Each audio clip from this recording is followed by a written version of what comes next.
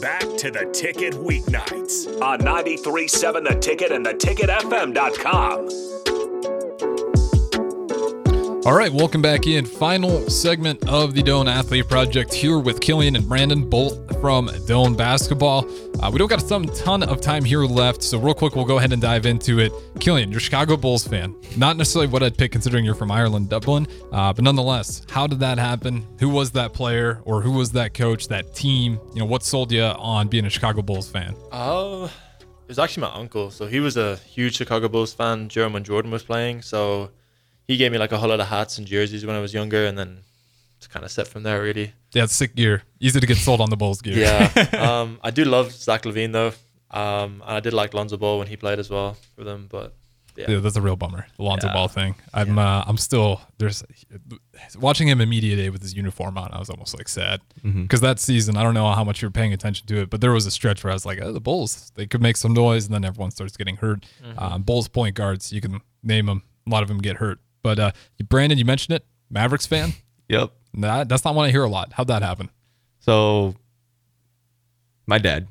Okay. But I think the one player that really made me stick with the Mavericks, like I said earlier, Jason Terry. And I think initially, because I didn't know much about basketball back then, I just thought it was cool that he wore a headband. I thought the headbands were the coolest things ever. But then I started watching him. He's hitting all these threes and has the amazing performance in the 2011 finals against the big three, the Heat. And I was like, yep, this is my team. This is, yeah. I think it's the first time I've ever heard Jason Terry. He's why. But he's a good player. I'm glad you brought him up. Underrated. He gets forgot. I think when people think of Mavericks, they just go to Dirk. And I kind of forget about all the other great players that came out of there. So you guys still watch a ton of NBA? Or at this point, I mean, imagine with college, I don't know what your schedules look like. Or is that someone that's kind of had to take a little bit of a backseat for you?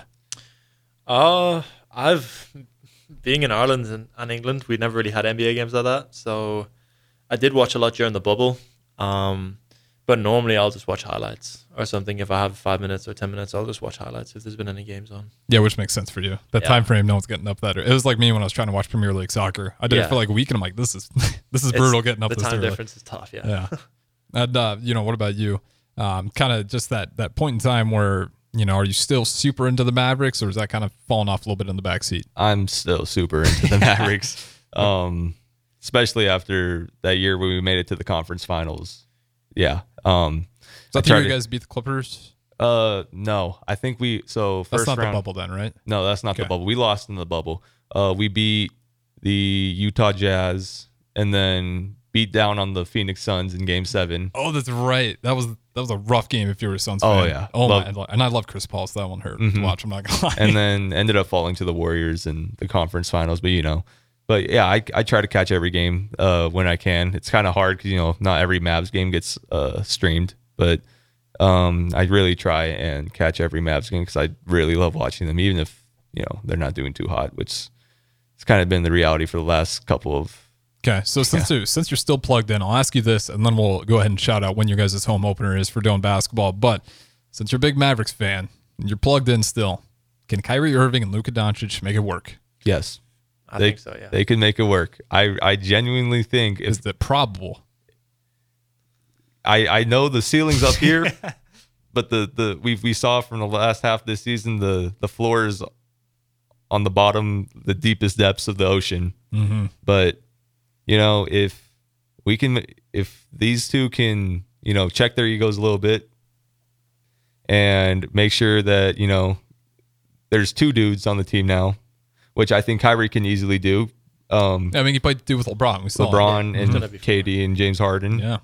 As long as I think if Luka can do that too, I think it will be smooth sailing, especially with all the nice complementing role players that we built around them this offseason. Absolutely. Before we get out of here, I do want to go ahead and shout out you guys' home opener. We said it before, season's coming right around the corner. You guys are excited. Things in practice are getting intense, which is always good to hear. So who was that first game and what time, what day? It is against Union College on October 26th at 7 p.m. at the Haddix Recreational Center. Absolutely. You heard it there from Brandon. Be sure to check that out. And again, you can always just go to their website. I don't know what you guys' website is off the top of my head, but if you go to Doan University, Google will have it on the top. Easy to find. So go ahead, check it out. Be sure to support those guys. And again, thank you to Killian and Brandon for coming in today for the Don't Athlete Project. That's going to be it for us and Ticket Weeknights. We will talk to you guys tomorrow.